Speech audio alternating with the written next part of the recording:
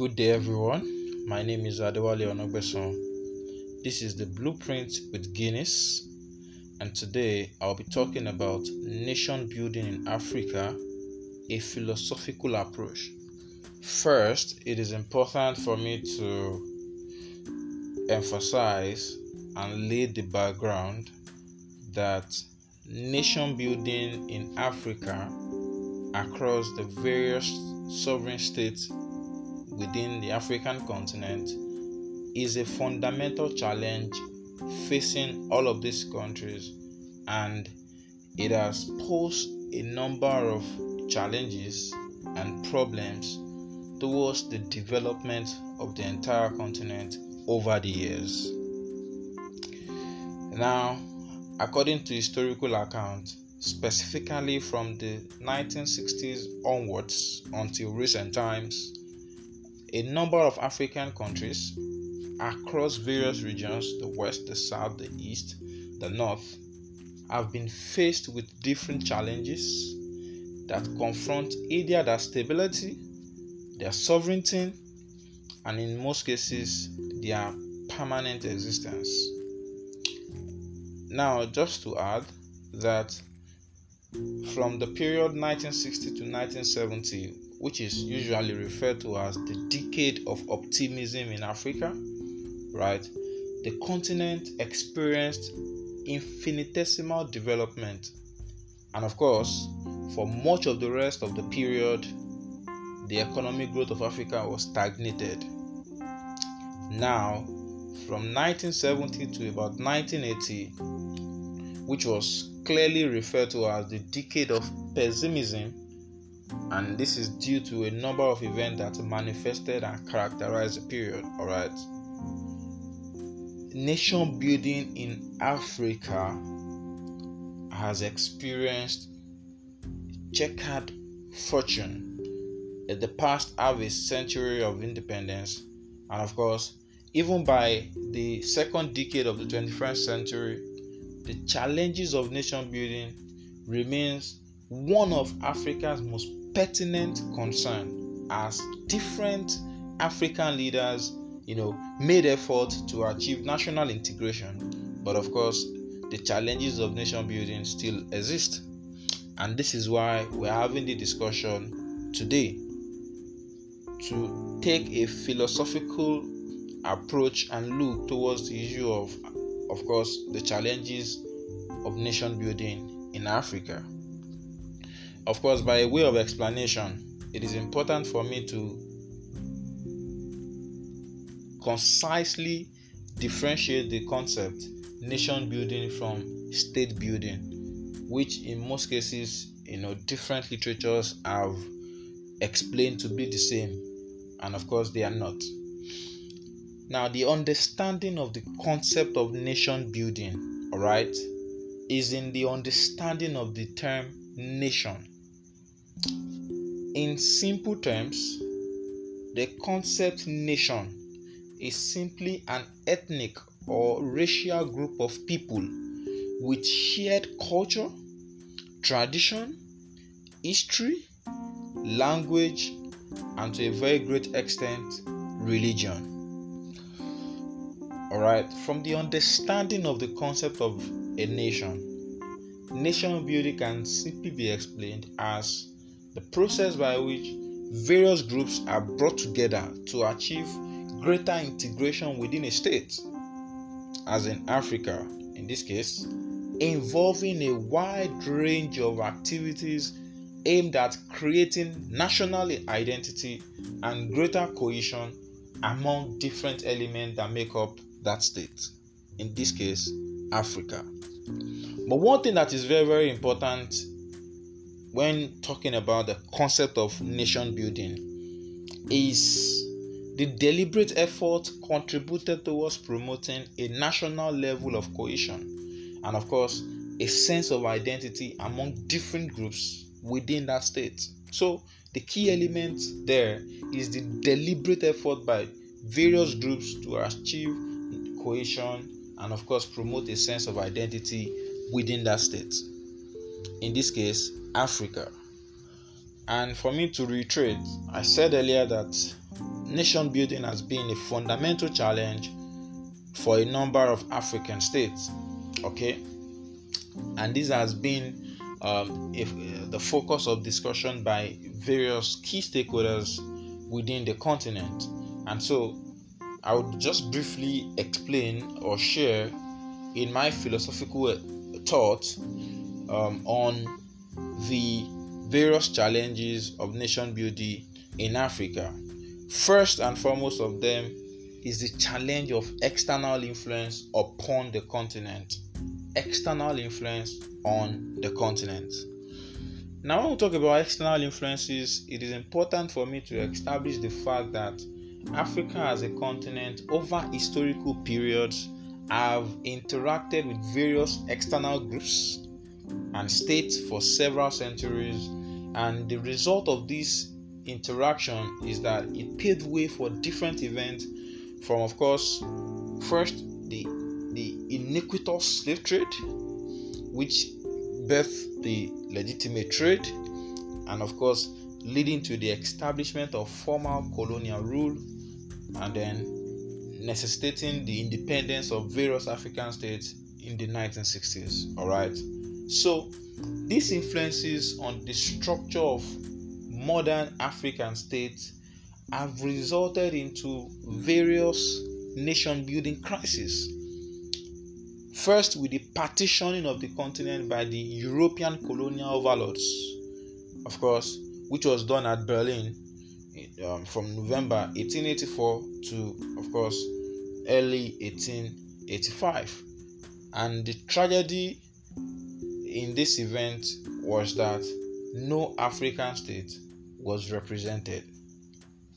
Of course, the resultant effect of the Berlin Conference, which was the partitioning of African continent, was that it resulted in the merger of different ethnic groups in the same political structure, creating artificial states with artificial boundaries, facing the crisis of national integration.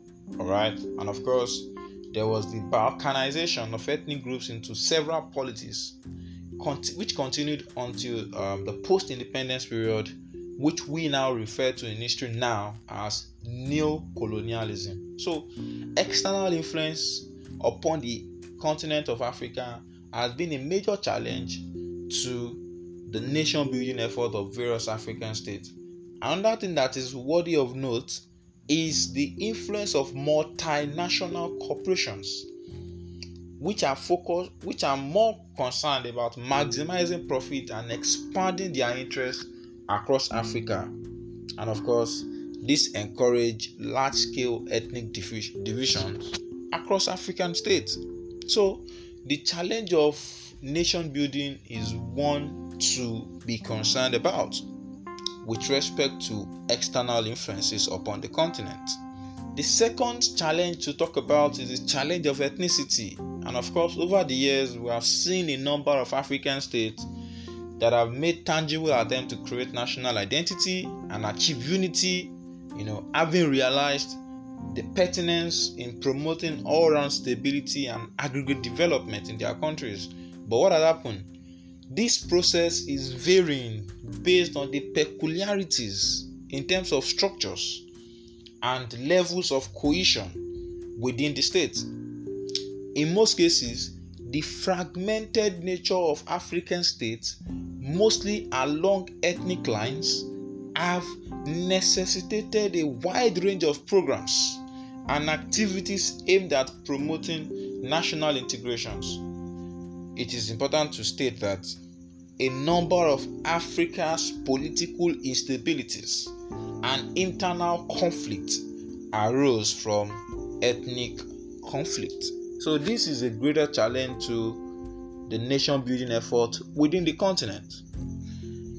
The next challenge to talk about is the polarization of the continent.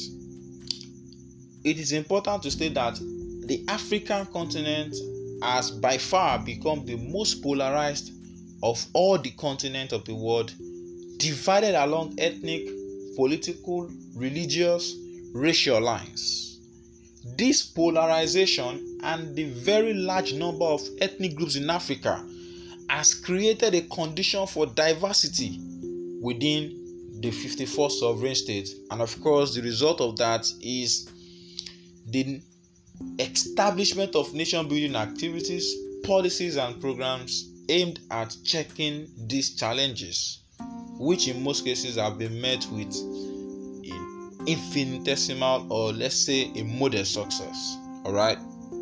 Another challenge of nation building in Africa is the political system of many African states. And it is important for me to state that conflict arising from racial, ethnic, and religious differences became manifest during the colonial era.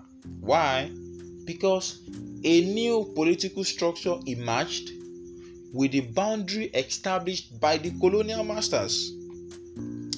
This introduction and prescription of political system is so influential such that most African states inherited the political systems of their former colonial masters. This reality necessitated the adoption of political structures and principles which are appropriate to the promotion of national integration. And of course, for instance, we had the case of the introduction of the federal system and the Westminster model of parliamentary democracy in the 1950s to various states across the regions of Africa. Of course, this was the case of both Nigeria in West Africa and Uganda in East Africa.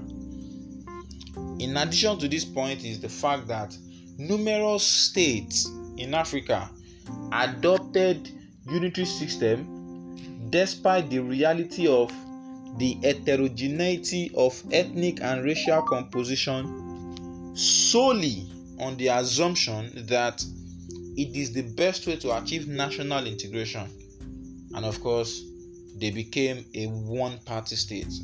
And the result of this adoption of political systems of their colonial masters is that it had created, a condition for conflict, which had made nation building efforts in Africa a great, problem or a great challenge to deal with. Of course, aside all of these challenges I've been talking about, external influences, polarization, ethnicity, it is important for me to also mention another point, which is democratization.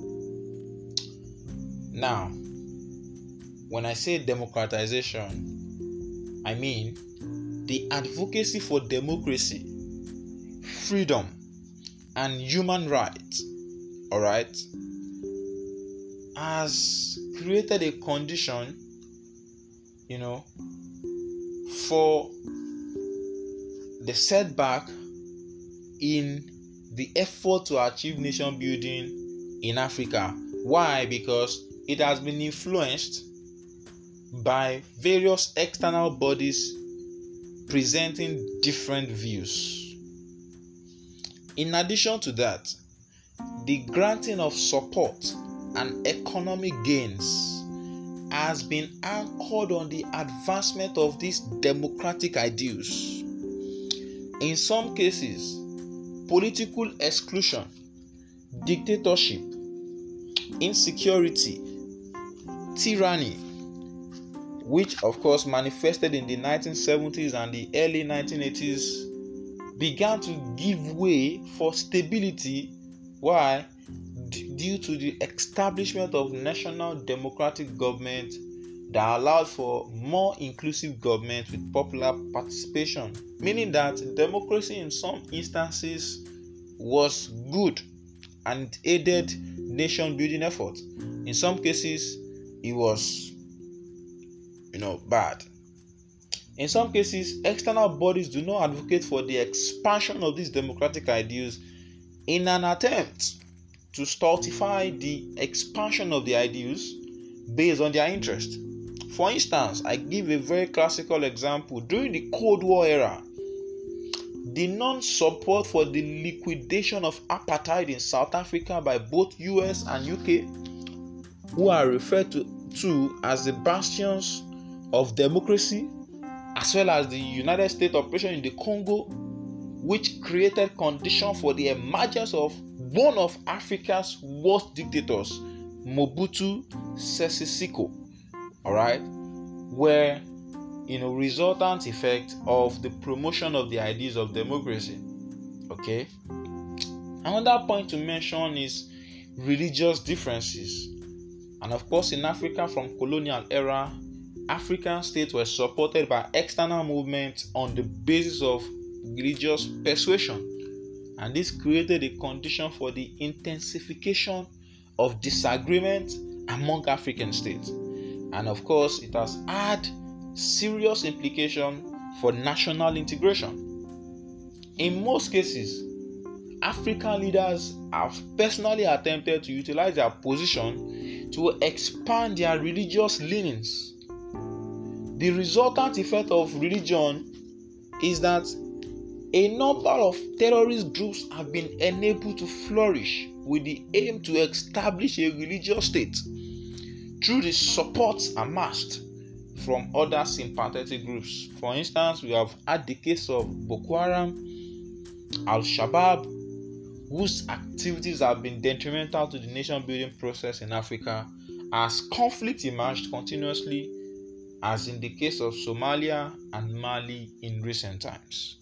These are the challenges that religious differences have posed on the nation-building effort in Africa.